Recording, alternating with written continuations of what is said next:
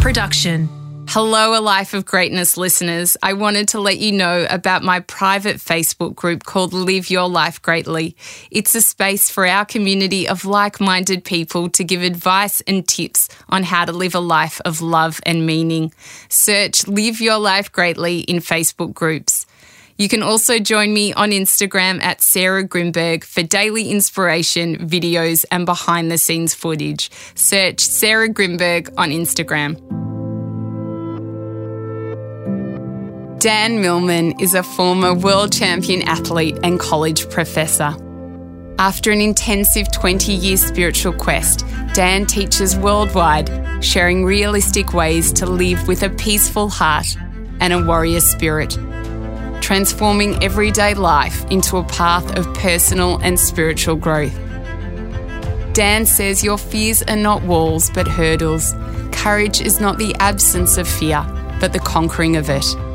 In this heartfelt conversation, Dan and I reflect on the extraordinary experiences that shaped his evolution from youthful dreamer to spiritual teacher and cultivating things like resilience and perseverance.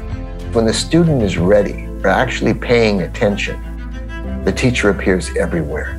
So we are all classmates in this divine school called Planet Earth. Daily life is our classroom, and we're all here to learn, to evolve, to grow, to awaken ultimately to our unity, our essential unity.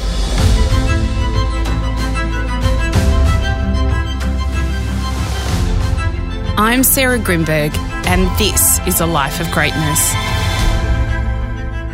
Working as a podcast and radio producer, I have been fortunate enough to cross paths with many intriguing people who have had a profound impact on me.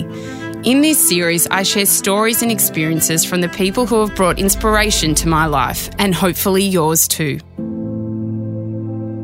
Dan Millman is the author of many books, including Way of the Peaceful Warrior, The Hidden School, and his newest book, Peaceful Heart, Warrior Spirit. In its essence, this conversation is about our common quest for meaning, purpose, and direction.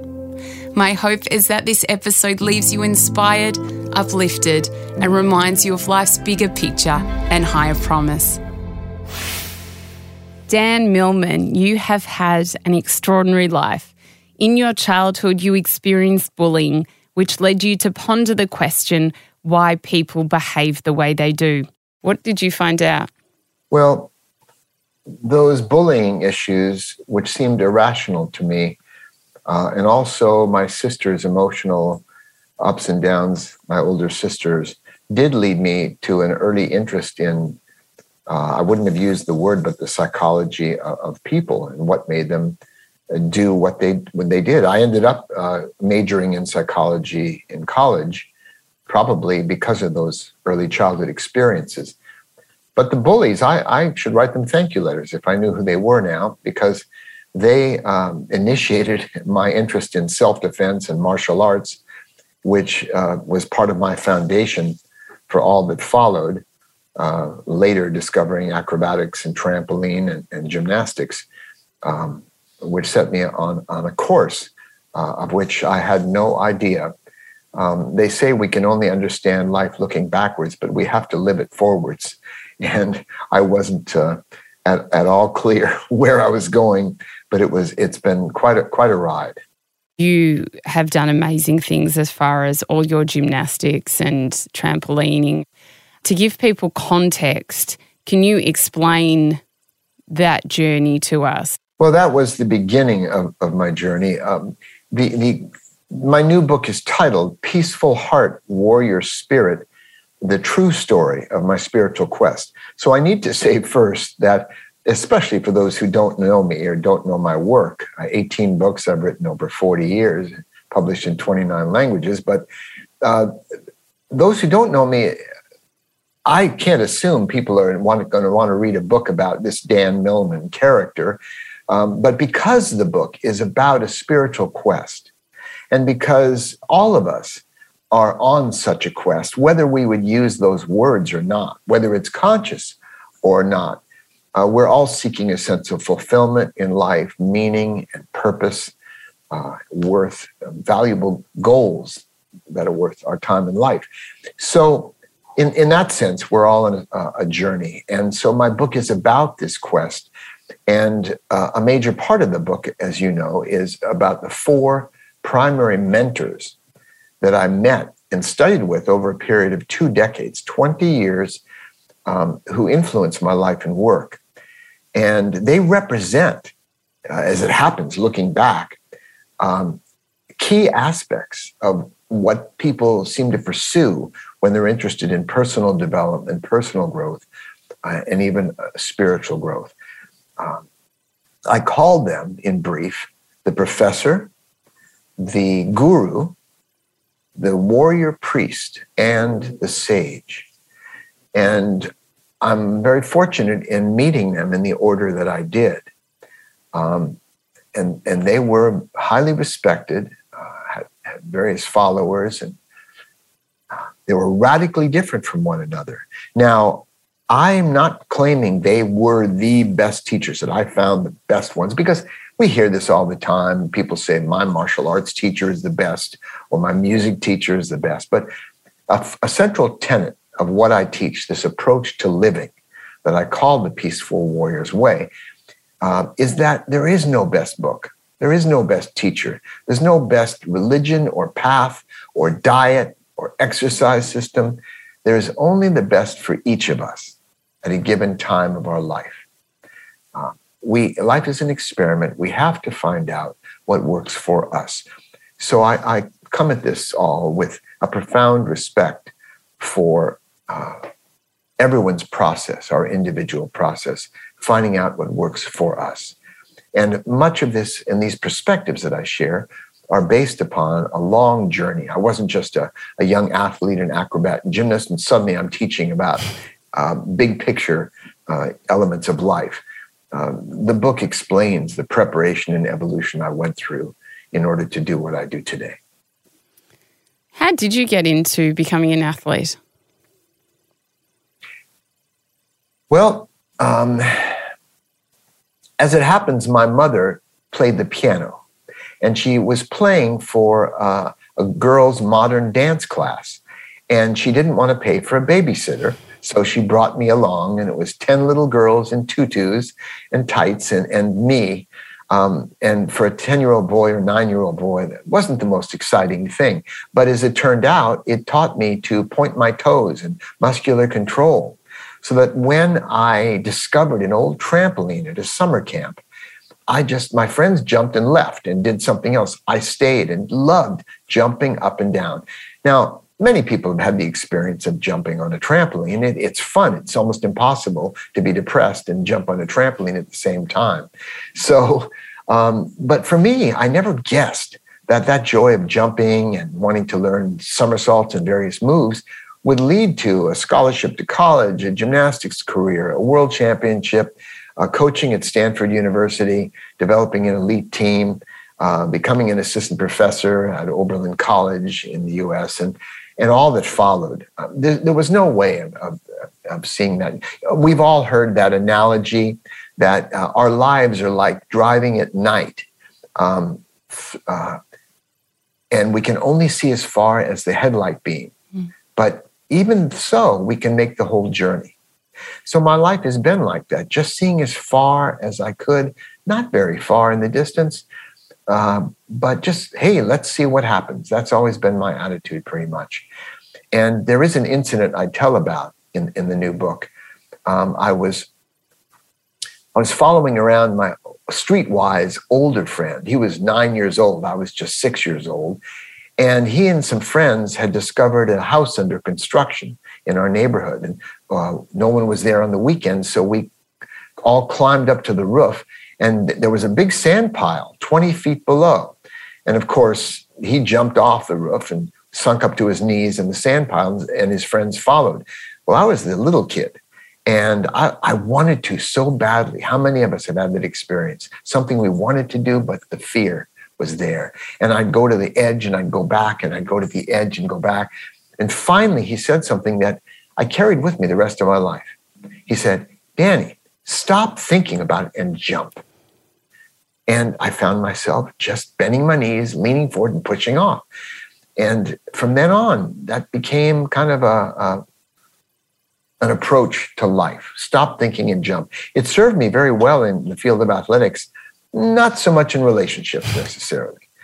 So anyway, that conveys a little bit of my some elements from my childhood that shaped life later on. How did you move forward in life? You used the analogy before of the headlight and only being able to see a bit, and then the rest was darkness and just kind of always moving forward. But when times got tough, and you talk about a part in the book where you had a really horrendous accident and the doctors didn't even think you would walk again.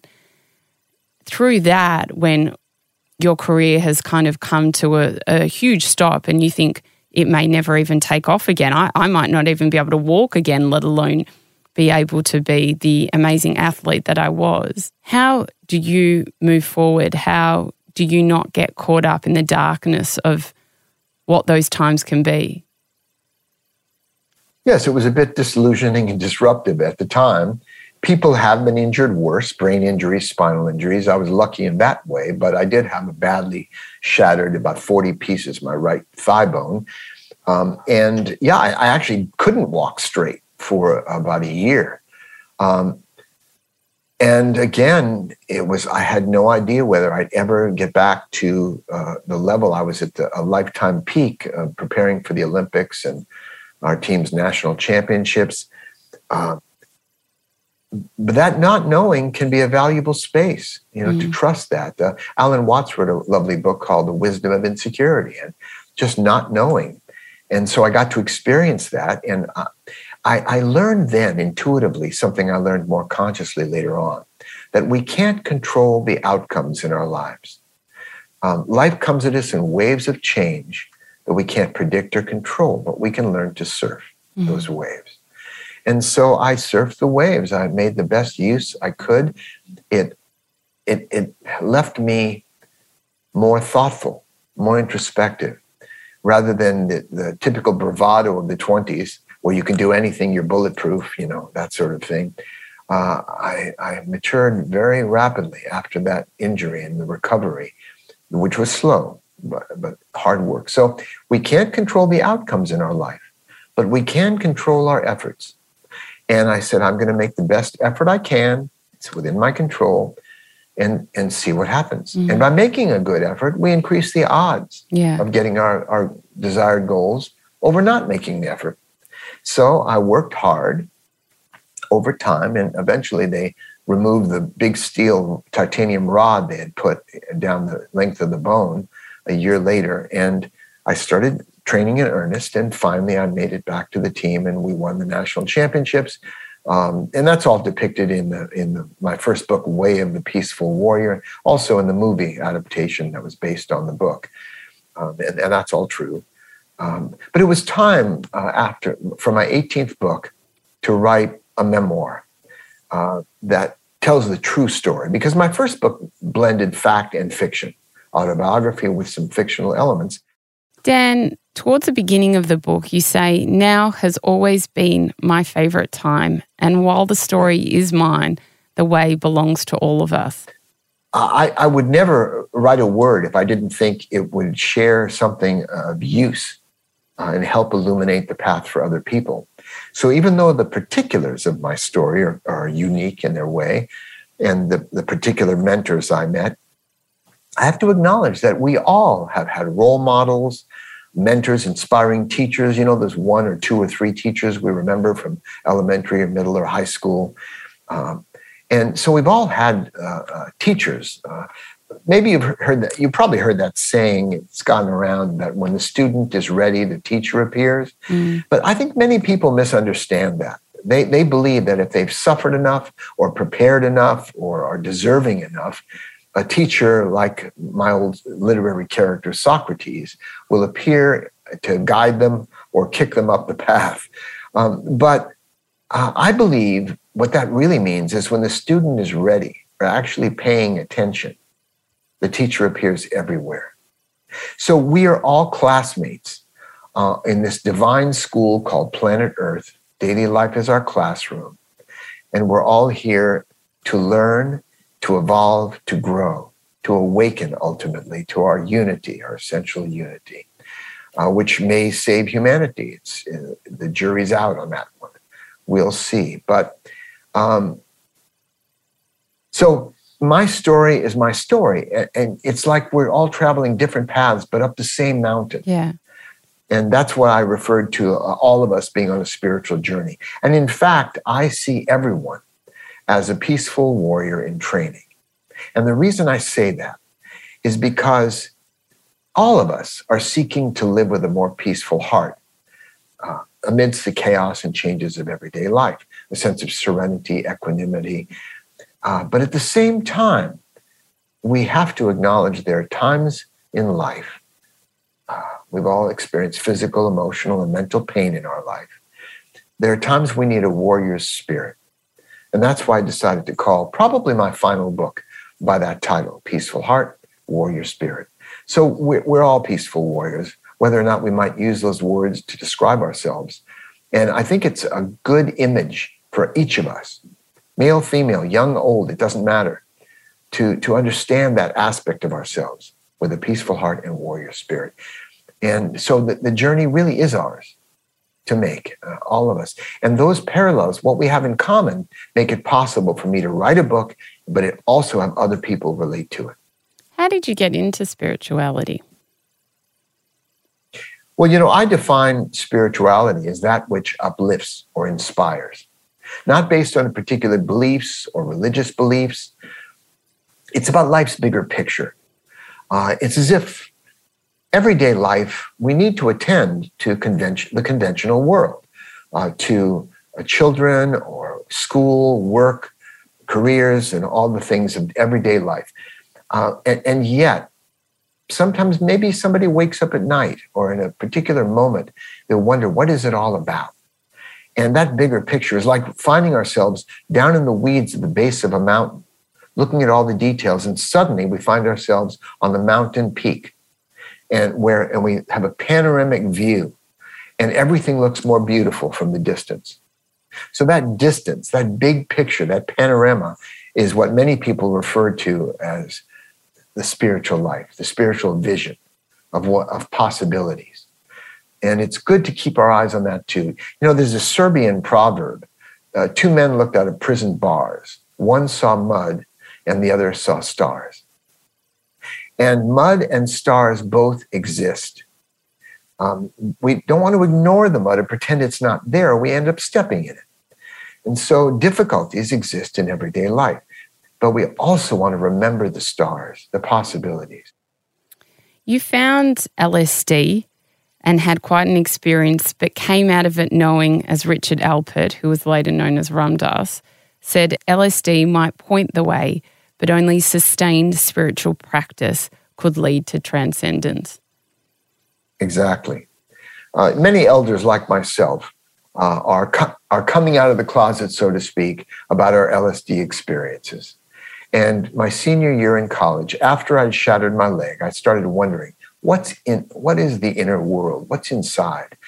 And I thought maybe someday I'll want to share with other people. So I need to know and speak from experience. So as I describe in the book, a friend of mine on the gymnastics team knew people who knew people. And this was Berkeley in the late 1960s. So he was able to get some LSD. But before he did that, he said, I said, I'm interested in taking LSD. And he said, Dan, have you ever been stoned?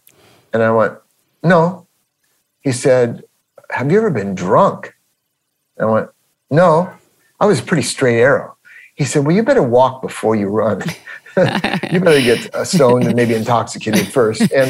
And I never liked alcohol, just genetic. I wish I liked wine and beer, but I just don't. So I just, I smoked some grass and appreciated music in a new way and the munchies and all that. And but after that, I prepared well. I read books on the subject, the psychedelic experience, and I had friends. I was in a safe environment. That's very important. And that I was prepared when I mentally, psychologically, emotionally, when I took the LSD. And it was a cosmic experience. It informed my life to follow.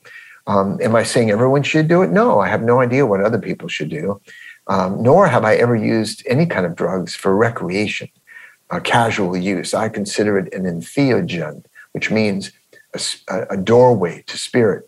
And so, in fact, I took LSD a few years after that, and it was pretty much a waste of my time. We always look for the first time. We want to recapture that, but there's only one first time for anything. But that did inform my work, and some of the cosmic journeys I describe in my first book were based on my memories of that inner voyage that I took with LSD. There was an interesting part of the book where you were back competing after the accident we spoke about, and you do this new trick and your coach is thrilled, but you say it was over, a long-awaited goal was accomplished, but the applause didn't feel the same anymore. I had changed enough where my values, my priorities shifted. I guess another way to express this is that, Sarah, when I was young, I was very much into self-improvement. I took courses on speed reading and speed arithmetic and memory courses, memorizing long series of objects. And I learned ventriloquism and sleight of hand and martial arts and acrobatics. And I was just totally into self-improvement until one day it just reached an apex. And I realized that no matter how much I improved myself, I could do that forever, but only one person benefited.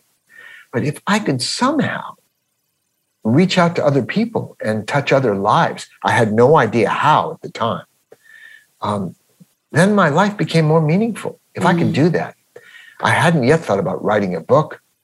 I really didn't know how. I taught gymnastics, but I shifted over time, as I wrote about in the book, to teaching more about life and principles for living through gymnastics until I just moved out of the gymnastics arena altogether.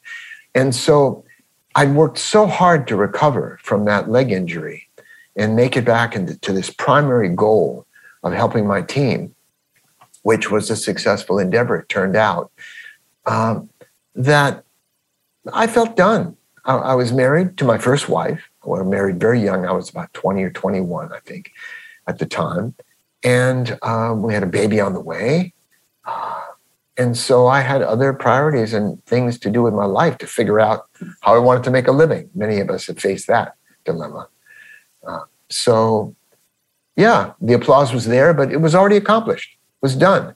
When I stuck my landing and we won the nationals, that was it. And so it was time to move on. I'd already left, kind of a part of me had already moved on, but I said a fond farewell to the team. We stay in touch all these years. We had a 50-year reunion recently. Was that hard for you to move on from gymnastics? Oddly, no. However, there was a bittersweet moment when my former wife and I were sitting in the stands at UCLA in Los Angeles and watching my teammate, Sid. We were pretty much equal level. Watch him make the Olympic team. But I had work, I had to get it, baby on the way, and I had to work. So I really didn't pursue beyond that. So circumstances were such where, despite that bittersweet moment, and it was mostly sweet, I was thrilled for my friends to make the team. No. Now, I know with many athletes, it's very difficult. They retire, then they come back, then they retire again, because their identity is wrapped up in their sport. Yes. And one of my strongest reminders and recommendations to athletes, to painters, to photographers, to radio podcast hosts, is don't say, I am a podcast host. I am an athlete. I am a musician. I am a painter. Instead, say, I practice. I practice this. I do this. I do sports. I do painting. I do photography. That way, it's just something we do rather than our identity. And so it's easier to move on. It's easier to make changes. And if we have disappointments in our professional area, we don't lose our own worth. Our identity isn't at risk. It's just something we do. I see that a lot with people who lose their job or something happens and they're no longer that person that they thought they were for 40 years, and their identity is all wrapped up in their job. They might work for another company or something like that, and then they suddenly get made redundant. And I will randomly think about that. I mean, I obviously have my own business, but I think, what would I be if I wasn't this? And then it's, that idea of almost being the witness to who you are without all the things around you and the titles and what people know you as, and kind of then getting to that space of peace. But how do people find that away from even being a mother or being a sister or whatever, to find that peace of just being? We have to be gentle and compassionate with ourselves. A wonderful writer, I think it may have been Barbara Kingsolver, who said, there comes a time we have to take our life in our arms and recognize that we are not at risk. In fact, we are different people. We may be a mother, a father in one circumstance, a worker in another, an artist in another. We change all the time. Life is a series of moments. Cesare Pavese once said, we do not remember days, we remember moments. And these are all moments. Someone came up to me after a seminar I gave once, a talk, and they said, Dan, I feel, so inspired. I said, don't worry, it'll pass. Because inspiration comes and goes. And somebody else came up to me at another time and said, you seem like a nice guy, Dan. I said, sometimes. Because sometimes I'm this, sometimes I'm that. It's true for all of us. Yeah. And so we're not just a one thing. Our life doesn't depend on one thing. We have to see that. And, the saying we've all heard that when one door closes, another may open. So we have to be more flexible. I once asked one of the four mentors, the sage, the fourth one I describe in the book, I said, isn't an optimal mind a peaceful mind? And he said, no. He said, if your house is on fire and you need to get some people out of there, maybe a peaceful mind isn't so appropriate necessarily. Perhaps calm, perhaps focused, but he said the best mind is a flexible mind. And the best self is a flexible self, where we adapt to circumstances and to change. And so the more accepting we are, the better we learn to surf. The more smoothly we respond to life's changing circumstances. Do you believe that the universe, the energy, whatever you want to call that surrounds us, is always friendly, in the sense of when things seem to not go how you had envisaged and it gets you down, or you feel like you're just waiting for things to happen and they haven't happened, or you imagined your life to be a certain way and it doesn't seem to have come to fruition? Do you believe that everything's working for you? Well, Ram Dass, whom you mentioned, Richard Alpert, Ram Dass once said, and he reminded us all, that when we don't get what we want, we suffer, in a sense, dissatisfaction. When we get what we definitely don't want, we also suffer or have a sense of dissatisfaction. And even if we get exactly what we want, we still have a level of suffering or dissatisfaction, because we can't be guaranteed to hold on to anything our whole life. Again, it's a world of change. So by learning to flow, learning to accept, it helps. It's a life skill. I went from focused on how to produce more talent as an athlete. And as a coach, I experimented with how athletes could become more talented in the sense of learning faster and easier, rising to higher levels.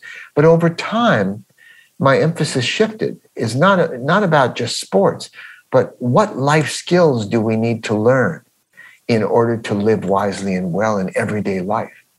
I view, as I said, the earth as a school, but also daily life, it could be said to be a form of spiritual weight training. If you don't lift any weights, you don't get stronger. So we also need to appreciate the value of adversity, of challenge, of difficulties. We don't have to learn to like it or pretend to like it, but we can at least remember that, like the difficulties we've gone through in the past, the various kinds of pain and challenge, we come out a little stronger and a little wiser. That form of weight training. Mm. So when we keep that thread of attention, we can start to almost appreciate the challenges that life brings. Because in this school, daily life is guaranteed to teach us everything we need to learn in order to evolve as a human being. You know, a man came to me once after a talk I gave, and he said, Dan, I read your first book, Way of the Peaceful Warrior, and now I'm interested in spiritual practice. But I have a wife and 3 children and a full-time job. How can I find the time? And he came to understand that his wife, his children, and his full-time job were his primary forms of spiritual practice. They demand more and they develop us more than sitting in a cave somewhere and meditating. I know because I've done both. So that's really the emphasis I bring and to those people who are facing challenges, and we all are today with the worldwide pandemic and limitations. We are going to come out wiser and stronger because of all this. We're learning a lot. It's like the banks used to have stress tests. Now all humanity has the stress test, and and we're seeing where the weak points are. Yeah. And hopefully to correct them.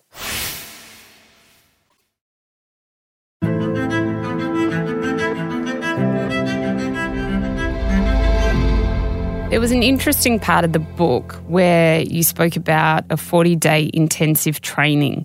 You walk out of those things, because I've been to not a 40-day, but a similar kind of setup where you go away for a week or so, and you're with all these really like-minded people, and you do meditation, you have spiritual conversations and lectures the whole time, and you walk out and you're like, can take on the world and everything's unbelievable. But then you get back to your daily life and you realize that, you know, you still got to put the bins out, and you still got to go to work, and you still come across those people who may annoy you. And suddenly it reminds me of that Ram Dass quote saying, feel enlightened, go spend a week with your family. Exactly. It's that whole idea of trying to then somehow put it into your everyday, because, I mean, our life is that. Our life is the everyday. It isn't, you know, as you said, being in a cave for a period of time. I mean, that is a period of time, but that is not like our reality day to day. So I wondered how you went with having those big times where you did go and have a really intense spiritual experience and then go and put that into your everyday life. Well, that's a very fair and important question. And many of us have experienced something like that, a yoga retreat, a survival camp, where we did some special activity. But the question becomes, what can we sustain in everyday life? What is simply a set of memories or an inspiring time? Retreats are wonderful. They're like holidays, vacations, sometimes hard work holidays. And the one I went to wasn't merely inspiring. The 40-day, 10 hours a day, who has time for that today? But back then, it caught me at just the right time. I was traveling on a faculty research grant. I was in California, and the training, a friend of mine, the old teammate who hooked me up with the LSD, said he just did an incredible training. And I said, Dan, if you can, drop everything and do this. So that's when I met, or at least I encountered, the professor's school. And I did 30 or 40 different sorts of meditations for different purposes, body work, movement, exercises, breath work, a combination of amazing things with maps of the levels of consciousness and how we respond to stresses in life and tension release.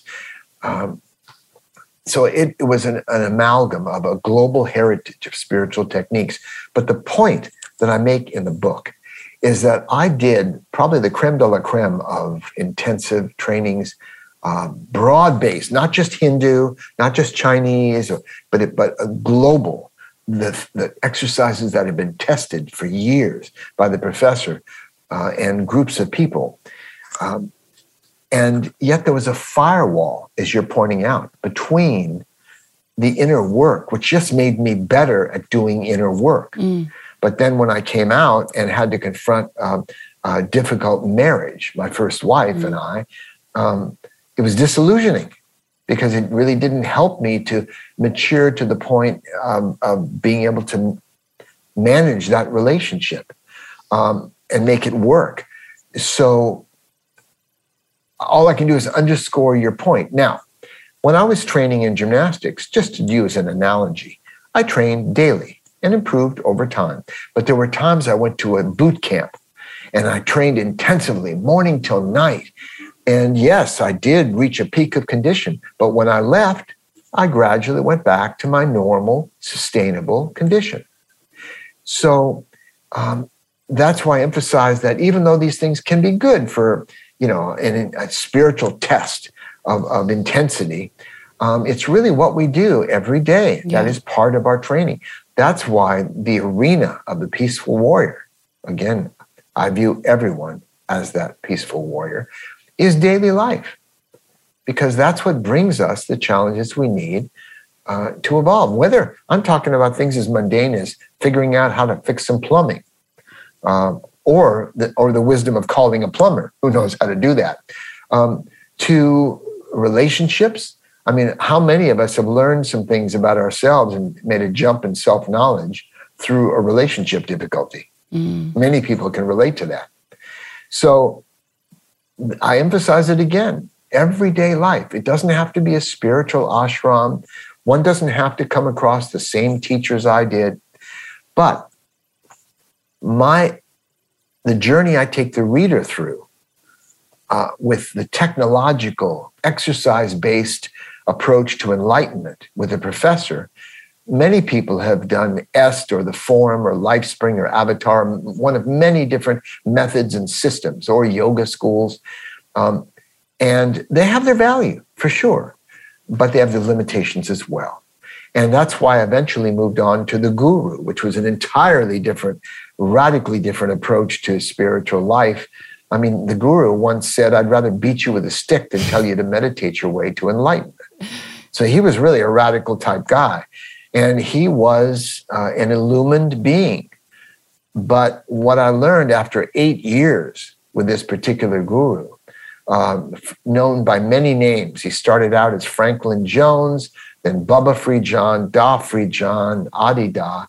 But I learned that every teacher is human, and every human has flaws and foibles. And so did he. In fact, one of my friends in that community once said he was a genuine enlightened master who would have benefited from going through a 12-step program. So that's the paradox. It's true. Yeah. Many of these people have become my friends, as I'm sure yours, and I do see their human side as well. It's more common than we might think. It's not all teachers who are fallen angels, let's say. But it was true in the case of the guru. I learned some valuable lessons. And it's true in many cases. There are many respected teachers who did a lot of good, and yet exploited their devotees. There are some teachers become corrupted by the adulation and devotion of their devotees. And it's difficult to predict who that's going to happen to, but I know of too many who have fallen. And that's why we need to go in to the idea of working with a guru, with an authority figure, with our hearts open, but also our eyes open. Yeah. And never surrender our inner knower. We have to trust that essential thing of what is right for us. Yes. What works for us. So that's very true. I was talking to a friend recently about intuition and just how important that is, because she was saying that her intuition has been really off recently with people, and we were I was guiding her on how to kind of best center that. But I think it's the most important tool that we all have, and sometimes we lose sight of it. And when we're really emotionally charged about a certain matter, it can be can be quite hard to find, but it really is the compass back to what we know in our hearts is the right thing to do. Yes. Well, I say in the new book that it's hard to trust the God or goddess of our hearts while we're busy monitoring the God of opinion. Dan, you say our lives are shaped not by what we feel or think, but what we do. And there's a beautiful quote from the book. When running up a hill, it's okay to give up mentally as many times as you wish, as long as your feet keep moving. And when I read that, I thought, God, that is just so pertinent. Like if you use that in all the aspects of your life, I think it could help everyone flourish. Yes. That was a quote by a Japanese psychiatrist named Shoma Morita, who was one of the teachers of the sage, is part of his lineage, and what he taught, and now what I teach as well. And it's based on a profound understanding of how reality works and what we can control and what we can't control. So the sage actually, after being in the sky of mind and metaphysical ideas and all these exercises I did in inner work, he brought me back down to earth in the idea of simplifying my life. Because, see, most of us have grown up in a psychological culture, believing that somehow we have to, in order to live wisely and well, we have to fix our insides. We have to have a quiet mind or just positive thoughts or feel just the right emotions like courage and confidence and kindness and gratitude and love. Those are all wonderful feelings. But as the sage pointed out, we actually have very little control by our will over what we're feeling in any given moment. Feelings pass through us like the weather, and thoughts just appear in our field of awareness, sometimes positive, sometimes negative. But rather than being overly concerned and trying to fix them, which we have little control over, they change all the time, thoughts and feelings, he suggested focusing on what we do. And thus the quote about you can give up mentally, but as long as your feet keep moving. It's based on the recognition that our lives are shaped primarily by what we have done. And if we look back on our lives and our accomplishments, it's not just about the feelings we've had or the thoughts we've had or generating the right thoughts or feelings. It's about what we've actually done. And so giving more focus over to what we have more control over, which is our actions, that really helped my life, and it simplified it too. I think it's really interesting point that you raise, because a lot of people, when they hear about manifestation, or when a lot of teachers talk about manifestation, I think people think all they need to do is sit in meditation or pray, and then those things will come running to you. But at the same time, what I've learned and what you speak about really is that you need to put your ideas into action as well. It's one thing to really want something, but at the same time, you need to actually be showing that you're doing something that will then enlist those things to be able to come to you. Exactly. There's a story about a man who went to church every weekend. He prayed. He was a good man. He donated to charities. And he used to pray to God because money was really tight. And he said, please let me buy a winning lottery ticket. He prayed to God, please let me win a lottery ticket. And he did this every week, and he gave to charity, and he did good work, and he was kind to people. And every week he would pray for this. And finally, an exasperated voice said, you want to win the lottery? He said, go halfway with me, buy a ticket. So maybe that's what we're all saying here is we have to bring it into action. Even as a writer, I can have great ideas, but unless I draft it, unless I do the work of typing it out or reciting it, bringing it into the world. And life is going to recognize our efforts over time. And that's why I recommend to people, dream big, that's fine. But start small and then connect the dots. Absolutely. I mean, it's the same when people say about the success of the podcast. Like, I didn't just think about doing it. I put everything together, put a plan together, went to the right people, interviewed people, and put a lot of hard work into it. And then obviously the right things started coming my way. But there's a lot of work that is involved with a lot of the manifestations that occur in your life. Yes, you do the work. And I hope those who enjoy this interview can thank you, because it was through you reached out to me. And that's what made it possible for me to share with you and your listeners today. You talk a lot about the 6 stages of enlightenment in your book, and the sage taught you what these stages are, and they were quite significant in your life. Could you take us through them? Because I found them to be very interesting. The guru had, from his illumined viewpoint, a schema of how we develop as human beings, the 7 stages of eternal life, he called it. And the spiritual parts, the illumined parts, were only the later stages. And it begins really with the physical dimension, where young children, the first 7 years of age, they're really incarnating fully into the physical body. And then it's the emotional sexual stage for the next 7 years, maturing, and finally the mental stage in the 3rd year. So presumably when someone reaches the age of 21 approximately, they are a fully mature human being. People rarely are, because we are not raised in an enlightened culture, and there are many other influences that block some of the full development. But that's the idea. That's the first 3 stages.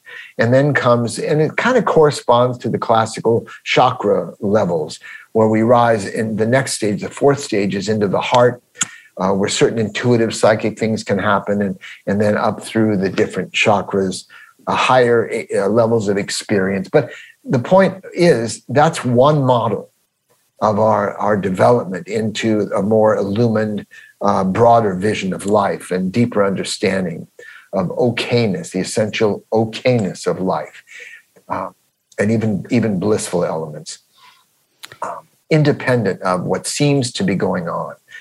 But then the sage had a very different take on the stair steps to enlightenment, but without the context of what he taught, as explained in the book, it'll sound a little crazy. Whereas the person doesn't feel any better at all going up through these stages, but they function better and they have a better understanding of what reality is really about. Let's talk about when you had the realization that everything is my dream, and a lot of what we are around is almost an illusion. Well, I think many people may be able to relate to the idea they've had moments of unreasonable happiness, just kind of bliss or deeper understandings. And in the Japanese tradition, the Zen tradition, it's called kensho. It's a moment of momentary awakening or deep insight, that just a breakthrough, sometimes working on koans or problems, insolvable riddles that are insolvable by the rational mind. And the mind goes beyond that. It has kind of an understanding, a breakthrough. The most famous one is, what is the sound of one hand clapping? It doesn't make a lot of sense, but people work on these kinds of things. So speaking of kensho, when I was in the professor's advanced training, I was doing some physical movements while doing for the whole day, we were supposed to repeat a mantra, an idea, which is, everything is my dream. Everything is my dream. Everything is my dream. And I was repeating it internally while going about my day and doing these exercises. And suddenly, the only way I can explain this is, I started laughing loudly because I got the punchline to the cosmic joke. And I realized that everything actually was my dream. It went from an intellectual idea to a realization. And all the worries about people liking me and the dramas of my life were all my dream. The meanings I put on things, the associations I had with them.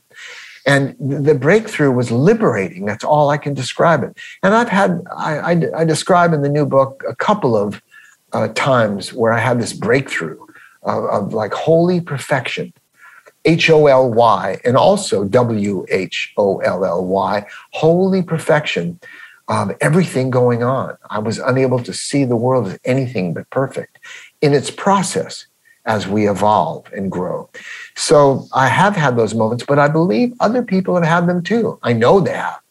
Maybe listeners out there can remember a time, when I was a kid, or last week, or 2 years ago at a retreat. These breakthroughs can happen, and they're a taste of what is possible, a way of life. Amidst the challenges of daily life, one can live with like at the center of the cyclone. And it's funny that you say that, because I've had some of them in my life. And I remember one when I was reading your book, I was thinking about this. I had one when I was at a retreat and I was doing intense meditation, and suddenly I was like imagining images in my mind and all this kind of stuff. And my body felt like it was on fire, but not on fire where it was uncomfortable, on fire in the sense that it had heated up so much and it was so charged that I had no doubt in my mind whatever I was thinking was going to come into fruition. I just knew it. It was that knowing, you touch on like the knowing that is real, when maybe before you may have questioned it, and even if it's just for a second, that everything that you may be worried about or were uncertain about, at that moment you see the full truth. And I remember we lay down after the meditation, and because it was there's a lot of people, there was someone that was lying, their feet were at my head.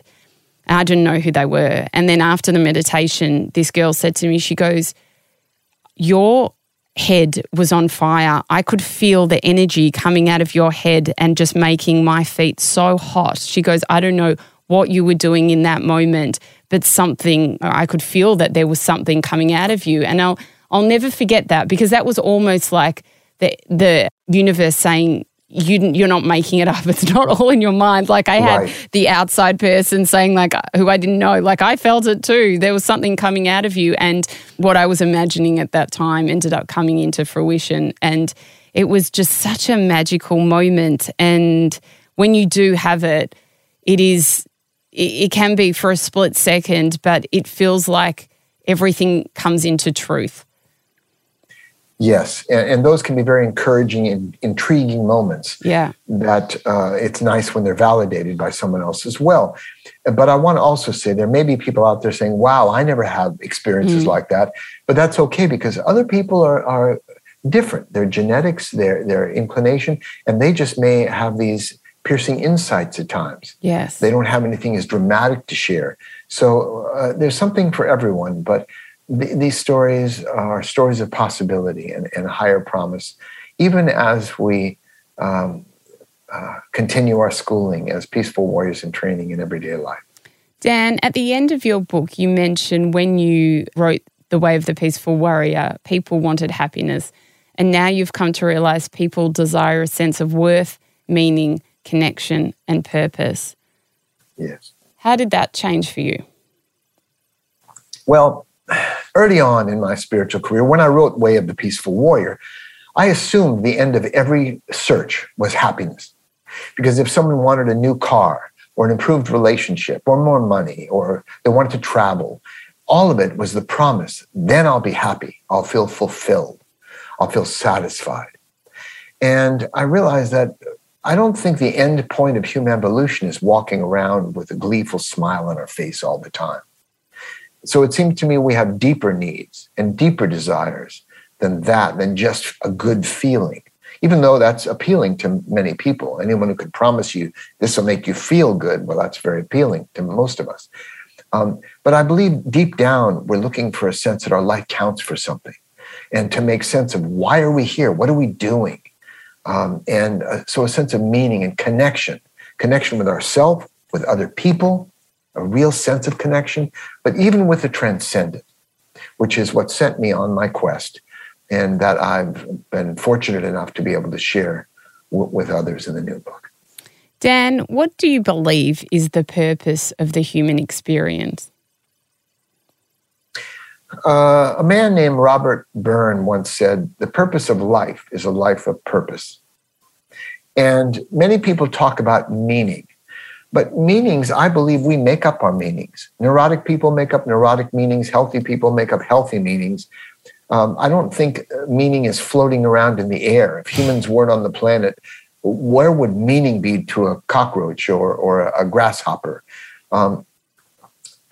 We make up meanings. This means this, that means that. And there was a point we can be liberated from meanings. But purpose is solid. Purpose, a purposeful life. You know, it's been a major part of my teaching. I wrote one book called The Life You Were Born to Live, which is about finding a deeper life purpose. By the way, anyone interested can go to my website, peacefulwarrior.com, and right on the splash page, they'll find a life purpose calculator. It's free. They can just put in their date of birth and get a taste, interesting information. There's much more in the book. I wrote another book called The Four Purposes of Life, yet another book called Living on Purpose. So purpose has been central to this approach to living that I teach. And I think that really is a key for all of us. And I found my purpose. I've been lucky. I was lost for a long time. What am I going to do for a living? But somehow I ended up doing what I do now. My career and my calling are both intertwined. And so I'm happy to continue doing it while I live. Dan, what's your definition of God or the divine? Well, you know, in the beginning, the opening of my book, I defined some key terms like spirituality, enlightenment, and God. And I have a quote by Muhammad, actually, who says, "Everywhere I turn is God's face." So people who ask, where is God? I'm not a particularly religious person. I don't believe a God sitting in heaven who is manipulating our world and creating everything actively. But I do believe in some higher force of the universe, though it remains mysterious, and I'm content with that. But to me, the question is not where is God, it's where isn't God. To me, everything is a manifestation of a divine reality that's much, much, much larger than we can even grasp. Dan, what's your most mystical experience?